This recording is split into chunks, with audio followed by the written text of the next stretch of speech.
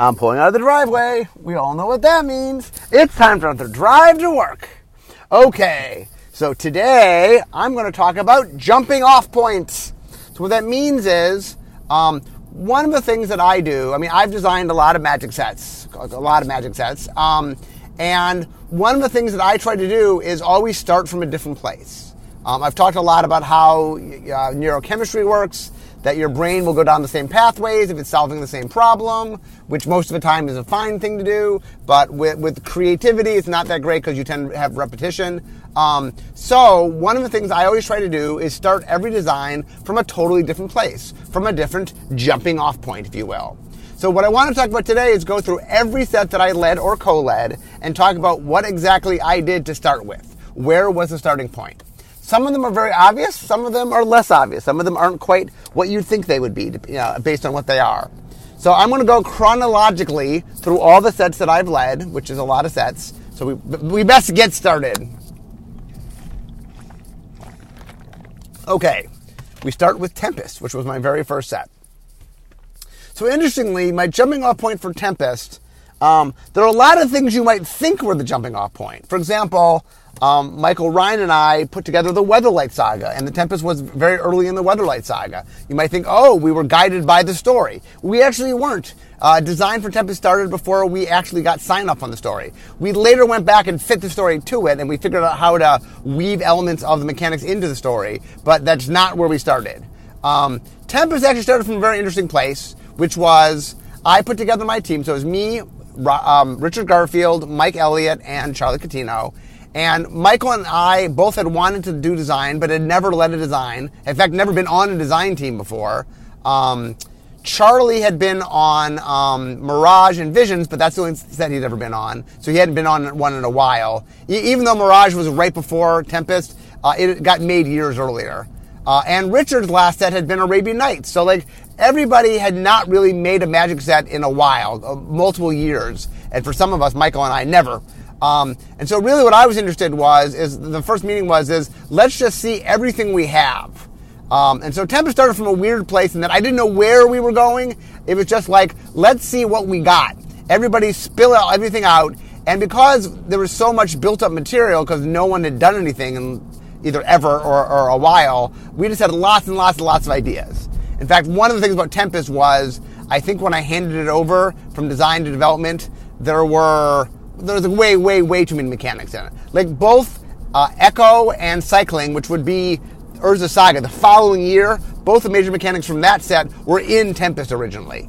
And in fact, Tempest had so much stuff in it, I think that for a period of time, there's 7 years in which every set had something borrowed, had a card borrowed from Tempest.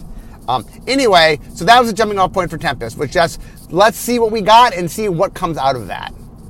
So the next set I did was Urza's Destiny. So Urza's Destiny was, the quirky thing about that was I was the design team.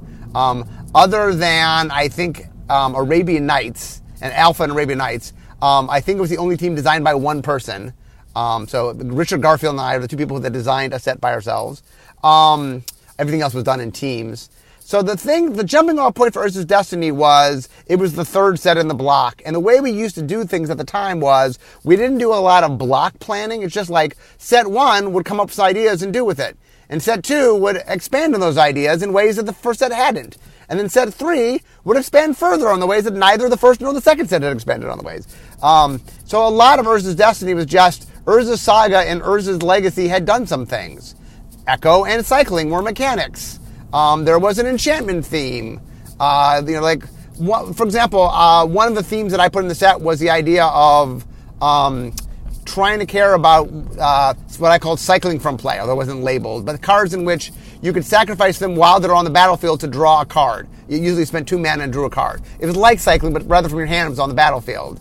And I did that because it played with, I could make some cool cycling cards. I was playing around with death triggers. It just let me do a bunch of cool things that were kind of just expansions of what had gone on. A lot of Urza's Destiny was, how can I take the components that we made Urza's Saga and Urza's Legacy with and just make some new things? Oh, there's growing enchantments? Well, I'll make growing auras. I would just keep extrapolating and sort of take ideas that I'd seen and do different things with them.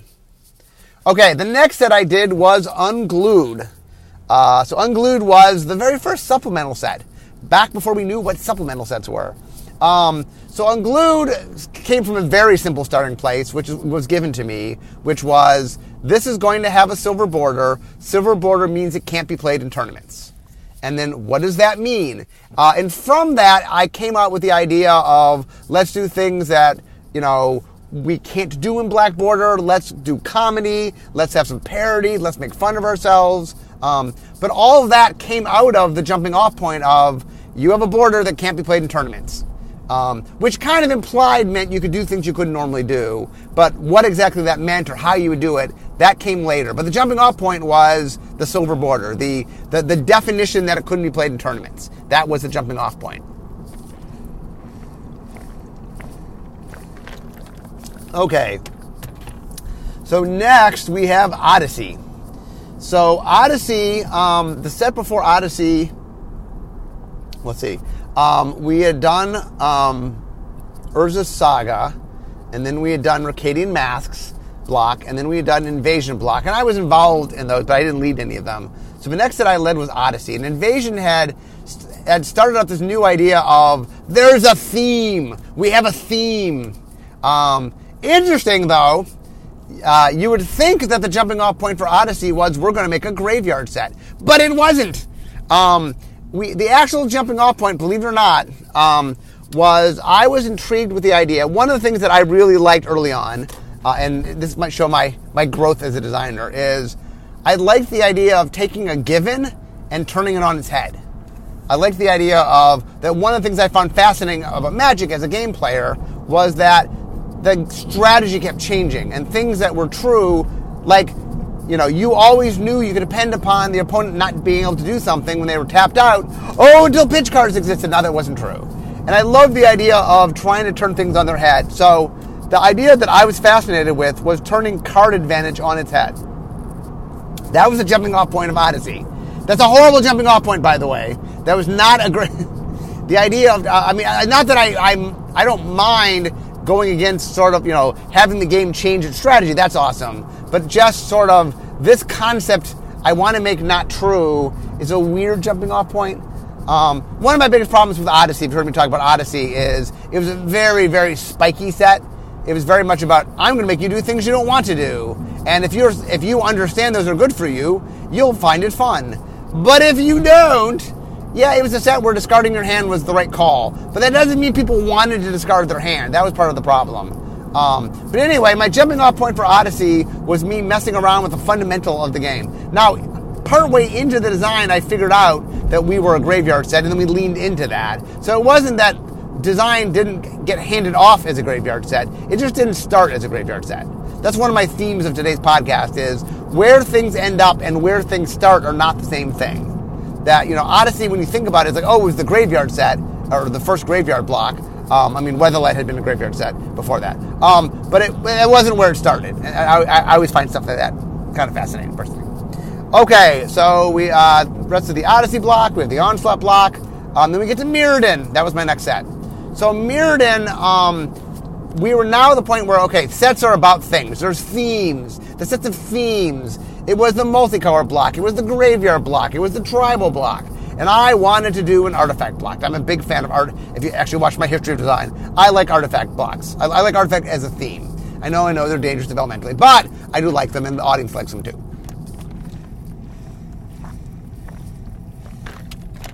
Okay, so what that meant was I wanted to figure out how to get as many artifacts in the set as possible.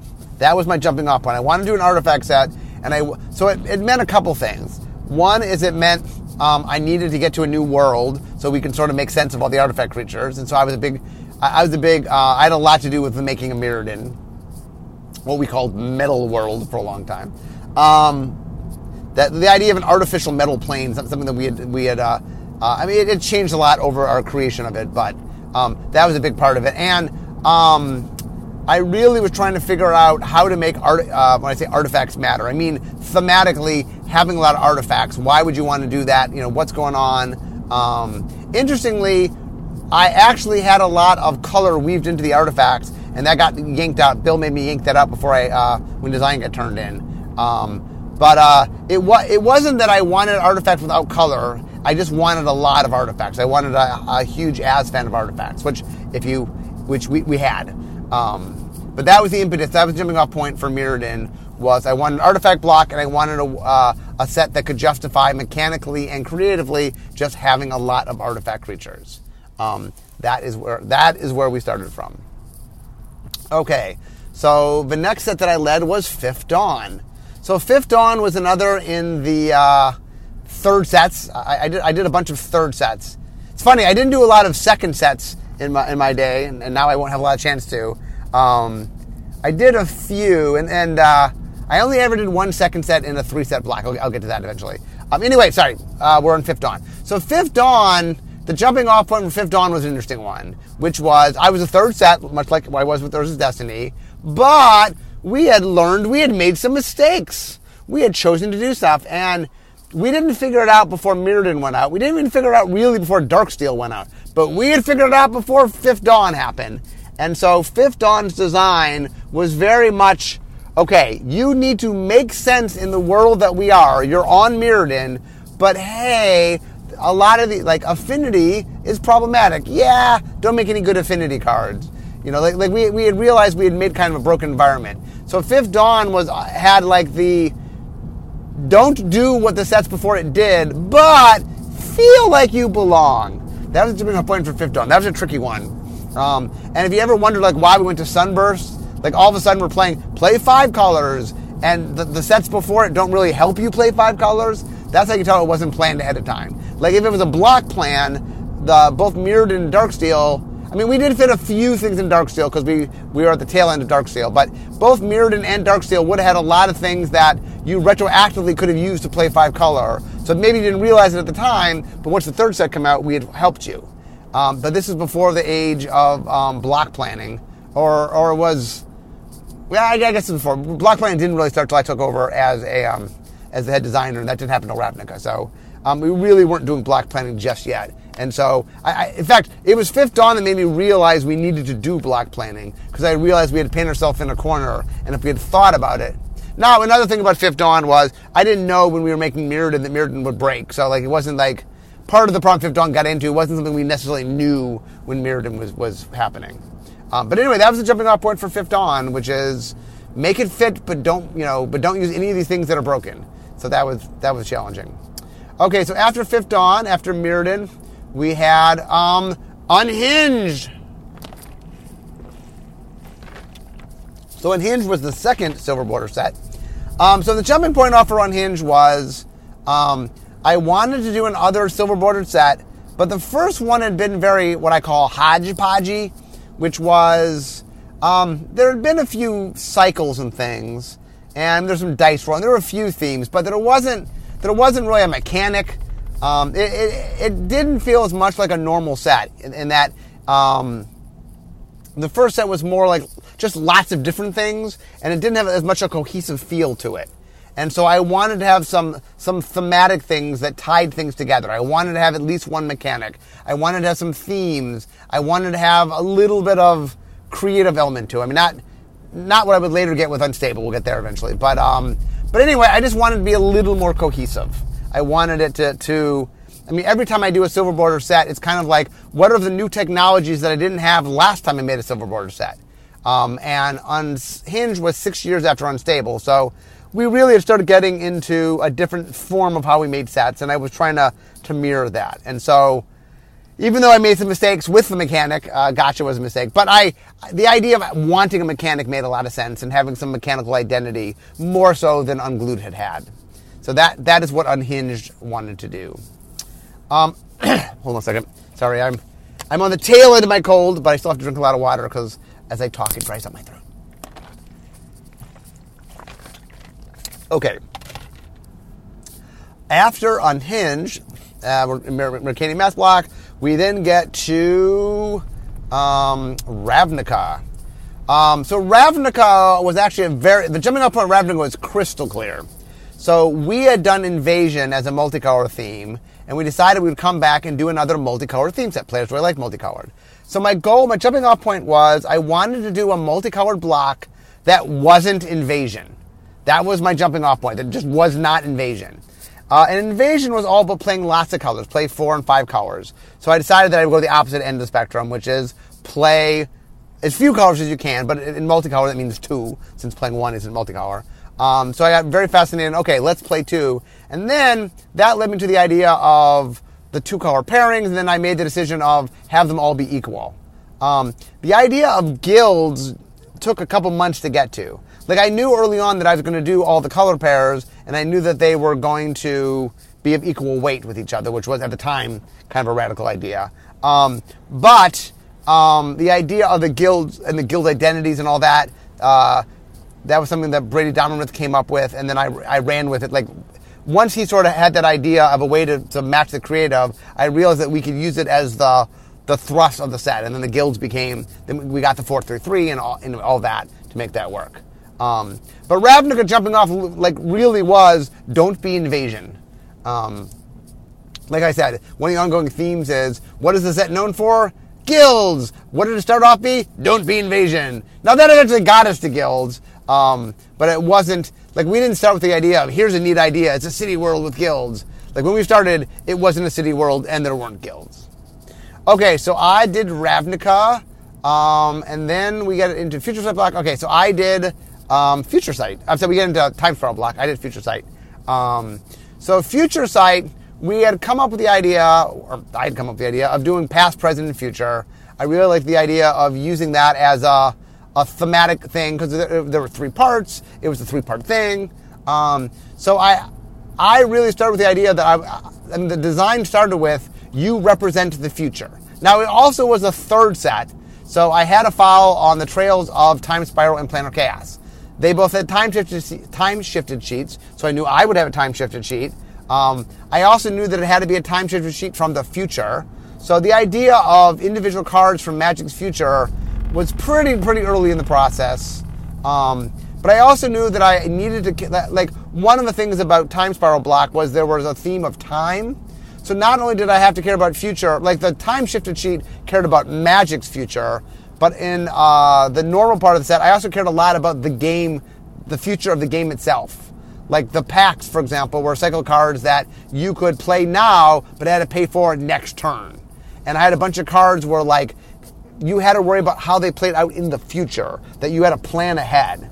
I had Suspend to play around with, and so we messed around with things that sort of cycled, that sort of happened, and then went back into suspension, so they went off every amount of turns, so that you knew when they were going to happen, so there was a sort of planning ahead.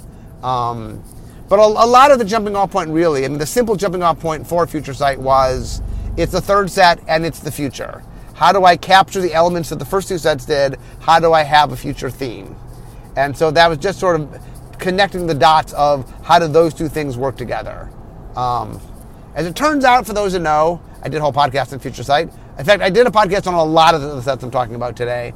I like how the set came out a lot, but it was complex. It was a complex set. Okay, so after Future Sight was Shards of Alara block, which I didn't lead any of those. And then we get to Zendikar, of which I led. So Zendikar started with a really simple jumping off point, which is I realized that there's a lot of design space on land, either land mechanics, meaning, well, land mechanics means one of 2 things. Either mechanics that go on lands or mechanics that care about lands. And I realized that it was a space that we'd not played around with. We'd messed around with artifacts, and we'd messed around a little bit with enchantments, and we clearly messed around with creatures. But we had never really land had not been something which had been the focus. The funny thing at the time was, when I first talked about it, I called it the Lands Matter set.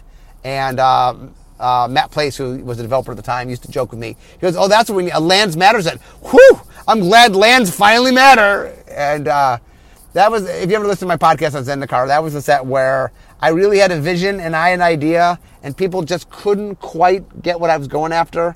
For a while, I used to call it Landsapalooza, just to try to play out that it's the land set. And then Bill came to me at one point, he goes, look, nobody's excited by the land set. I believe in you. I understand what you're trying to do. We just need to give it a different name. So we started calling it the money set. And And then Brand said, oh, that sounds good. Money set, that sounds good. Anyway, so the interesting thing about Zendikar, by the way, is Adventure World, the traps, the maps, the chaps, which are the allies, all that stuff came later. That we spent the first couple months just trying to figure out what space there was playing around with lands. And we tried a whole mess of mechanics, probably 40, 50 mechanics. And, we eventually got to Landfall. Landfall was the first mechanic that we sort of settled on. We had Landfall, and we had the lands that entered the battlefield and did something. We messed around. In the end, they ended up doing small things. We had experimented with a bunch of different versions. But anyway, the jumping off point for Zendikar was not Adventure World, was not the Eldrazi, was not, adventure parties, or, it was lands. That was the jumping off point.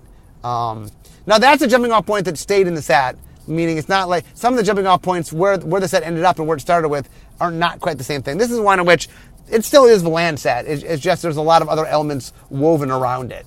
That's one of the things that people slowly start to understand is what I think is the driver of the set doesn't mean in the end that's how the audience is going to perceive it necessarily. I mean, we did clearly have a land theme in the set, but we didn't sell it as the land set as much as we sold it as Adventure World that had a land element to it. Okay, so after Zendikar, the next set I worked on or I led was Scars of Mirrodin. So Scars of Mirrodin, so this is a good example where the jumping off point was really different from where we ended up. So the jumping off point originally was it was going to be New Phyrexia. We were going to New Phyrexia. Now, we had planned ahead. In our first trip to Mirrodin, we had planted the seeds that the Mirrodins were there, but very subtly.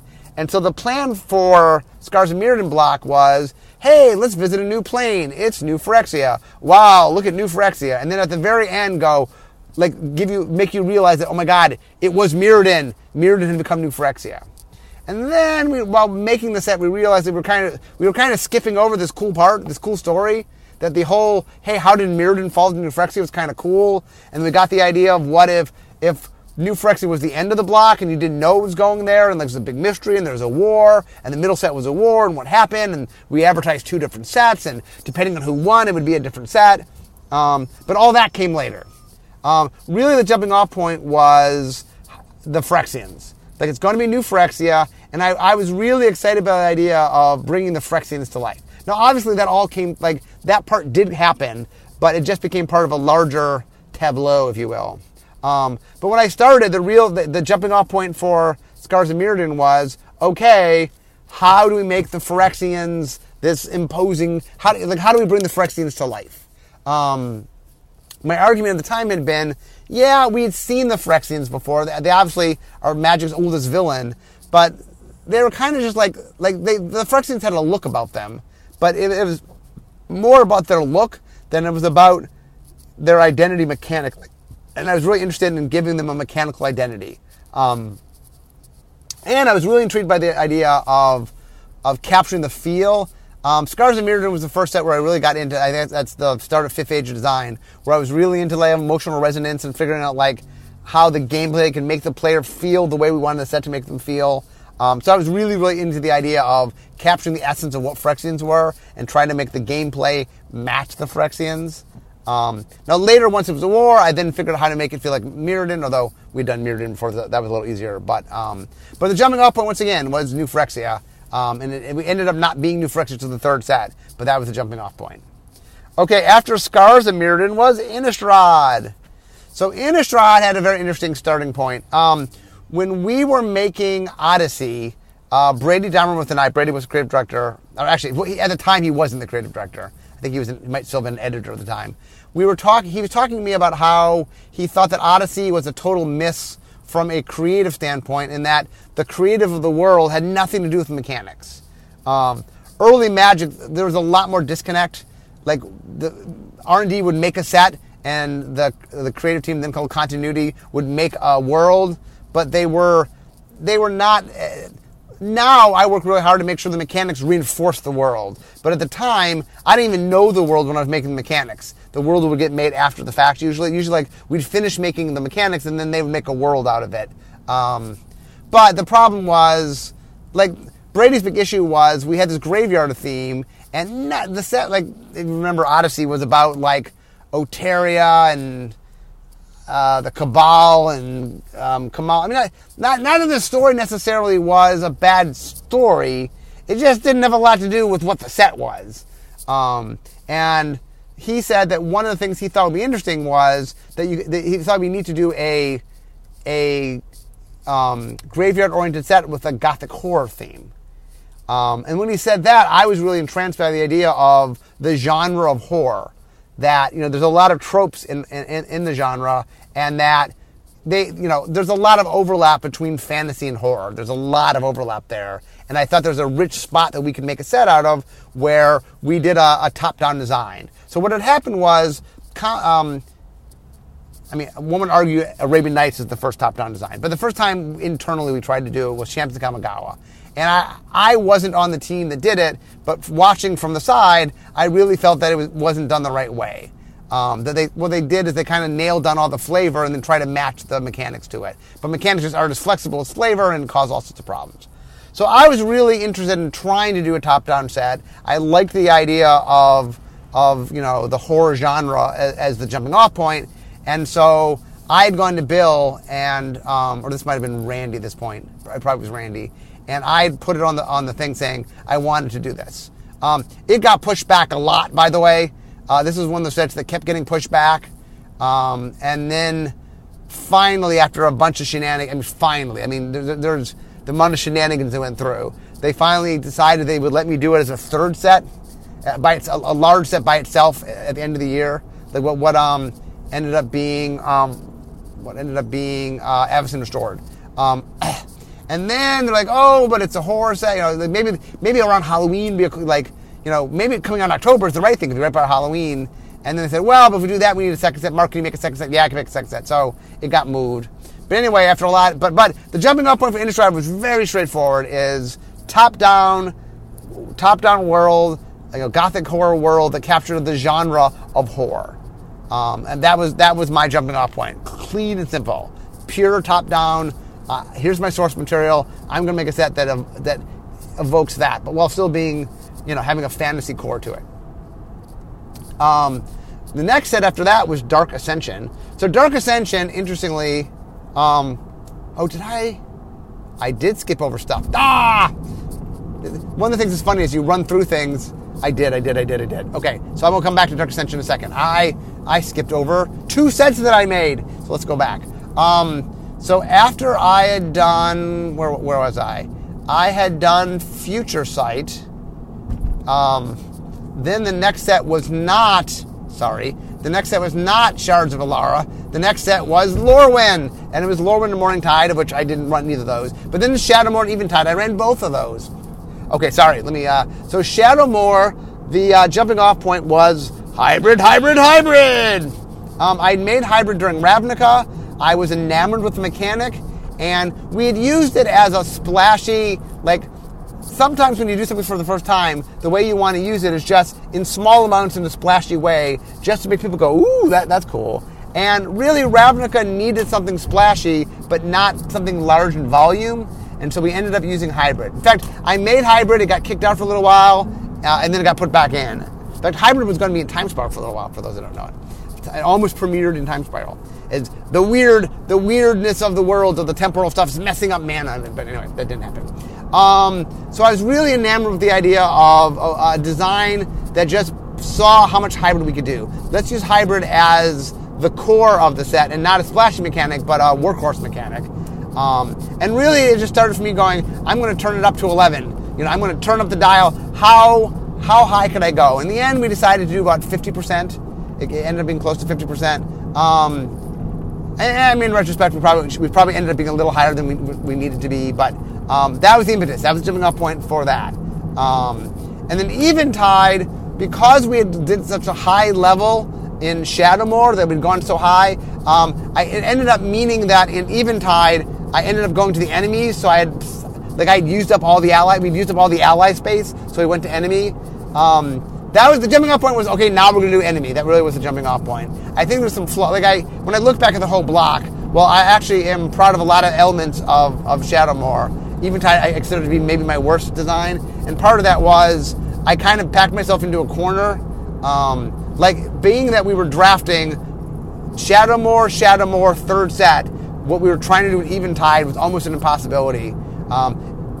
It's funny, Eric Lauer would later start, and we'd change to the system where we would go backwards and play more of a... Like, if we had done Eventide, Shadowmoor, wow, we could have made that work anyway. But the jumping off point for Eventide was pretty straightforward. We're doing enemy version of Shadow. It's hybrid, but enemy hybrid. Okay, back to Dark Ascension. So Dark Ascension... So Eventide was the first time I'd done a second set, although it was a second set in a block that was only 2 blocks long. Dark Ascension is the first time I did a second set in a 3-block set, although in some ways Absent Restore was kind of its own thing, but they all were in the same world. So I did technically once do a second set in a 3-world block, in a 3-set block. Dark Ascension really was, the impetus was twofold. One, it was a second set, so it wanted to follow up on the first set. But the theme that I jumped off with, my jumping off point was the monsters are winning. You know, the idea that I thought was really cool was that, you know, we're telling a horror story, and there's a beat in the horror story where it looks like all hope is lost, where you think, oh my God, they're never going to survive, and that was that moment. This was the dark moment of the soul, the one where like, oh, things are looking like the humans are about to face extinction. The monsters reign supreme, and so I really wanted to play that up and figure out how to really make it feel so the humans were at last legs and the monsters felt unbeatable. So we played up a bunch of tribal themes to play up the monsters. We introduced Undying, but anyway, all of that came from the idea of the impetus of, you know, it's the darkest moment for humanity. The monsters are on the brink of winning. Okay, so the next set after Innistrad is Return to Ravnica, which I co-led Gatecrash with Mark Gottlieb. A lot of Gatecrash and Return to Ravnica this was the first return we were doing. We had gone back to Dominaria many, many times. We'd gone back to Mirrodin, although we really had changed what was going on in Mirrodin. Scars in Mirrodin was a very different block than Mirrodin. Ravnica was like, we're going back, and you know what? We're going to give you the world that you know and love. We're not going to try to change a lot. And so a lot of Return to Ravnica and Gatecrash the jumping off point was, how do we go back to a world we've been to before, deliver the same basic element, but do something, make it feel sort of new while going back. And so we changed it over from 4-3-3 to 5-5-10, and we really worked really hard in trying to get stronger. One of the things that I thought in the first time through Ravnica, like a lot of Return to Ravnica and Gatecrash was fixing what I thought the mistakes of Ravnica were. Now, Ravnica was a great set. People loved it. It wasn't that, when I say fixing mistakes, I mean, do the things we did right last time, do those again, but try to improve the thing. Return, do the same thing, and improve upon it. So the things that worked, we did again. But one of the big things that I had issues with is I felt all the guilds, their mechanic wasn't always as identified to the guilds as they could be. Like Radiance, not that it didn't make sense in the way that Boros played, but wow, it didn't feel like a Boros mechanic. So I really wanted to make sure that we were more encapsulating the guild. So it's kind of like Guild Plus. It's like, let's take what we did last time, but just, you know, do it better, essentially. You know, enrich it more. And so that was Gatecrash. After Gatecrash with Khans of Tarkir. So Khans of Tarkir, its jumping off point was an interesting one, which was we had large, small, large, and I was really fascinated with the idea that the small set would be drafted with the first large set and then with the second large set, but the two large sets would never be drafted together. That was the jumping off point. From that, Ethan Fleischer and Sean Main had just come in first and second in the second Great Designer Search, and they had just begun working at the company on their internships, and I put them to the task of, what does it mean? Because the GDS2 is very much about vision, of trying to find more people good at vision, and so I was sort of testing them, or having them work through it and see, like, okay, what do you do with this? Here's the premise, how do you make it work?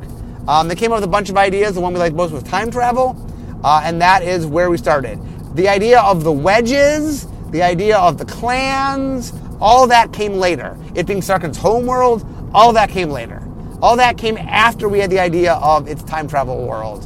So that's a good idea where the jumping off point, well, that was still there, it sort of got overtaken by other elements. Like, I think the wedge and clans clearly were the focus when the day was done, but that's not where we were when we made it.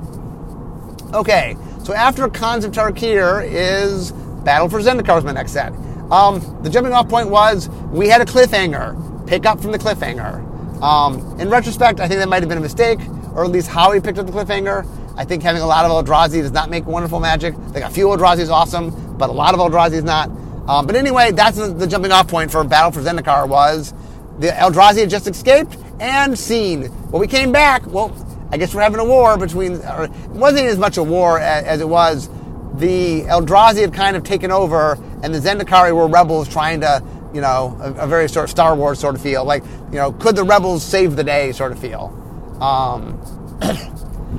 Then the next set I did after that was, I think, Zendikar. So Zendikar I co-led with Sean Main. That really, we had made it in Origins, and it was sort of us trying to figure out where Chandra came from. And so it's kind of backward design from Chandra, and ended up being kind of the steampunk inventor world with an Indian vibe to it. So my jumping off point was Magic Origins. It's like, we made a world, you need to make a set that is this world. So that was kind of cool. I don't normally have a world built that I then make mechanics to match the world. We'll go back to worlds, but this was an odd case in which I had worked with Sean. Sean had done Magic Origins. So Sean and I had worked together to make sure that we were sort of setting ourselves up. We knew it was going to be an artifact theme. It had the adventure thing to it. So a big impetus for me when I started was match the creator from Magic Origins and its inventor world. Make inventor world make sense. That was my jumping off point for Kalages, is make inventor world make sense. Next is Amonkhet. So Amonkhet, now we're starting to get into the Gatewatch, the main thrust of the story. We knew that it was going to be an Egypt world, and we knew it was going to be a Bolas world. We knew this was the place where Bolas was going to get his comeuppance with the Gatewatch. We also knew that while Bolas had always been sort of the man, or the dragon behind the scenes, that something bad would happen, and then you see him twirling his proverbial mustache, going blah, rubbing his hands together, whatever proverbial you do to show you're a villain. But it's always like he was responsible for a lot of stuff, but we didn't know why, and we wanted to see him and understand and watch him do something evil and get why and how it was evil. So we love the idea of that this world was going to be a plan where you got to see one of his plans in action and then realize, oh my goodness, he is A, very smart, B, very powerful, and C, very evil. That you really wanted to understand that this was somebody to be afraid of. This is somebody who truly was a mastermind, was planning ahead, was 8 steps ahead of everybody, and, plus, we thought that was a neat mirror to Egypt and the harshness of Egypt. So anyway, that was the parallel between those. That was the jumping off point, was that. Okay, the set after Amonkhet was Ixalan that I led. I co-led Amonkhet with Ethan Fleischer. I co-led Ixalan with Ken Nagel. So Ixalan was a weird jumping off point. We had started with, Creative had an idea for a world, which was a Mesoamerican world that had vampire conquistadors. And I originally had pitched the idea of making use of a mechanic that Richard Garfield had used in Vampire the Eternal Struggle, a.k.a. Jihad, called the Edge, which was this thing that only one person could control it at a time, and it granted you some abilities. So what happened is Conspiracy 2 ended up making the Monarch, and it really worked well there, so we ended up putting it there. So when I started, my jumping off point was Vampire Conquistador world, and make that somehow make sense. I had to look at all the creative and kind of figure out how to make the creative, where could we go when the place I had planned to go wasn't what ended up being. And the funny thing was, what happened was, once I started looking at the set, and I realized that there were vampires and there were pirates, and at some point there were some dinosaurs, I realized that it just had a tribal vibe to it. So I ended up pushing more in a tribal direction. But it didn't start as a tribal set. Not at all. The jumping off point was not, it's a tribal set. The jumping off point was, here's the world, make it make sense, and sort of the thing I had planned to do at the last minute, I lost it. So I started the set in kind of a scramble mode of figuring out, how do you make this make sense? Okay, the final set, at least the final one that I've worked on that you know of. I've worked on actually a lot of other sets, but in fact, it's funny. I'm going to talk about Dominaria, but Dominaria is the starter of Vision Design, and I've led almost all the division designs, except for I didn't lead baseball. So I had led spaghetti, meatballs, milk, archery, and cricket. And I'm just starting, next week I start diving. It's like a lot of stuff I've done that you guys don't know about. But anyway, Dominaria is the lesson. So the jumping off point for Dominaria was 25th anniversary. We're going back to Dominaria. And my big jumping point was I wanted to give an identity I wanted to bring up Dominaria into a modern sensibility of how planes work. That right now, planes have a strong identity to them. And Dominaria had always been kind of this hodgepodge. Like, it's part ice world, and part jungle world, and part mutant world, and part post-apocalyptic world. And it was everything. And if you're everything, you're kind of nothing. So, the jumping off point was, we were going back to the 20th anniversary. I knew there was a lot of nostalgia in it. I knew people would be happy to see it. And I knew that we had to find a way to sort of tie it all together and make it a cohesive, singular world. So that was my jumping off point for Dominaria. The idea of History World ended up being our solution, but that took a long time getting there. That was not something we, the idea of renewal, the idea of a world whose past is present is obsessed with its past. All those elements, eventually we got there, but that is not where we started. That is not the thing. That the jumping off point really was making Dominaria make sense.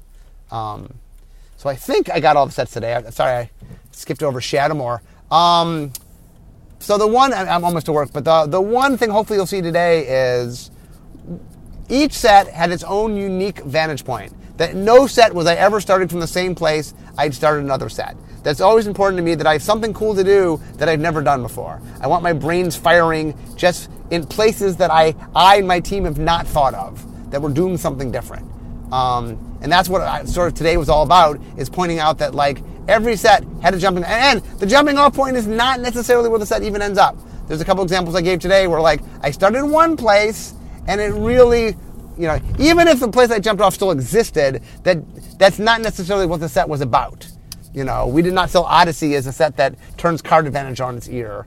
We did not sell Khanzaa Tarkir as the time travel set. There's a lot of things where we started one place and ended up somewhere else. And so I hope today gives you a little idea of sort of how things start and then how they can change. And just, I don't know, I like looking at Magic sets from different vantage points. So today was the jumping off point. If you guys enjoy this, maybe I will look at other facets of design and look at it's interesting to me to look at all sorts of different designs, but just one tiny thing. One thing is when I took I took film, studied film. They make you watch the first scene in films, which really makes you watch the whole film. But and a lot of them you've seen already. And then you study the first scene. So today is kind of like that. They're studying how did it start? So if you guys are interested in this, I can look at other aspects and look at designs I've done and look at different parts of it. But anyway, that is all the time we have today. And wow, that was a 43-minute trip. So anyway, I hope you guys enjoyed it. There's a lot of fun stuff today, but I'm now at work, so we all know what that means. It means it's the end of my drive to work. So instead of talking magic, it's time for me to be making magic. I'll see you guys next time.